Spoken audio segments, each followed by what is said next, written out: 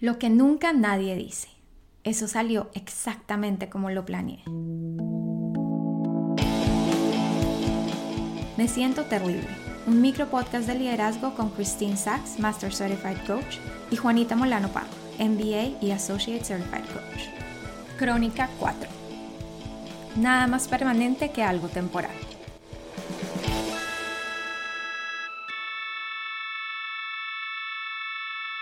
La semana pasada estaba traduciendo la crónica 3.5L y revisando las notas y mirando los resúmenes caí en cuenta que llevamos un buen tiempo haciendo crónicas que son dedicadas a los asuntos relacionados con el coronavirus.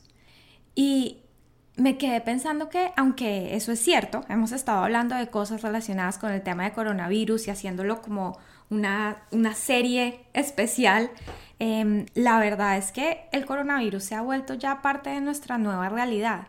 Los asuntos relacionados con el coronavirus en este momento son simplemente los asuntos de nuestro día a día.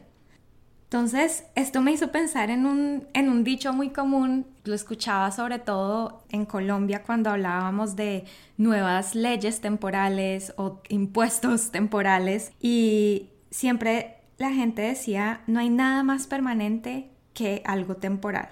Y creo que esto aplica mucho a esto del coronavirus. No estoy diciendo que el coronavirus va a durar toda la vida y esto va a ser una crisis toda la vida. Pero lo que sí estoy diciendo es que el coronavirus ahora es parte de una nueva realidad en la que estamos. Esto en verdad no es muy diferente de cuando hay cambios en las organizaciones. Algo pasa y entramos a algo temporal, esperando que todo va a volver a la normalidad, aunque hay muchos cambios, aunque compramos otra empresa, aunque estamos integrando otro equipo, todo va a volver a la normalidad, esperemos y veremos y ya pasará. A veces sí se trata de algo temporal, algo que dura un tiempo y pasa, pero creo que muchas veces se vuelve más como una transición a una realidad diferente. Y lo que noto tanto en el coronavirus como en muchos casos cuando hay cambios organizacionales, es que hay una resistencia a aceptar que hay una nueva realidad. Hay una resistencia a decir que esto es permanente, que esto no es solo temporal, porque si aceptamos que esta es nuestra nueva realidad, tenemos entonces que también aceptar la responsabilidad de tomar decisiones que son a largo plazo, de hacer compromisos, de actuar con base en nuestros valores, no solo pensando en los pañitos de agua tibia y el incendio de ahora, pero pensando en el futuro. Cuando pienso en mi caso con el coronavirus es no más pizza todas las semanas porque pues es mientras la cuarentena.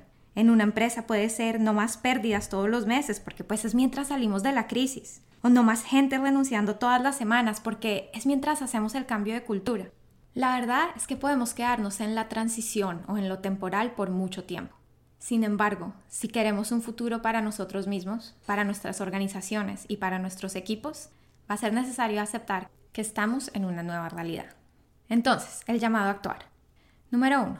Pregúntate a qué le tienes miedo de esa nueva realidad.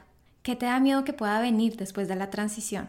Número 2. Pregúntate qué decisiones o acciones estás evitando. Y número 3. Sé muy claro y define cuáles son esos compromisos y valores que tienes para ti, para tu organización y para tu equipo. Nos vemos la próxima semana. Puedes visitarme en mi página web www.jumpcoaching.co y continuar la conversación en el Christine Sachs Coaching Community en www.christinesachscoaching.com.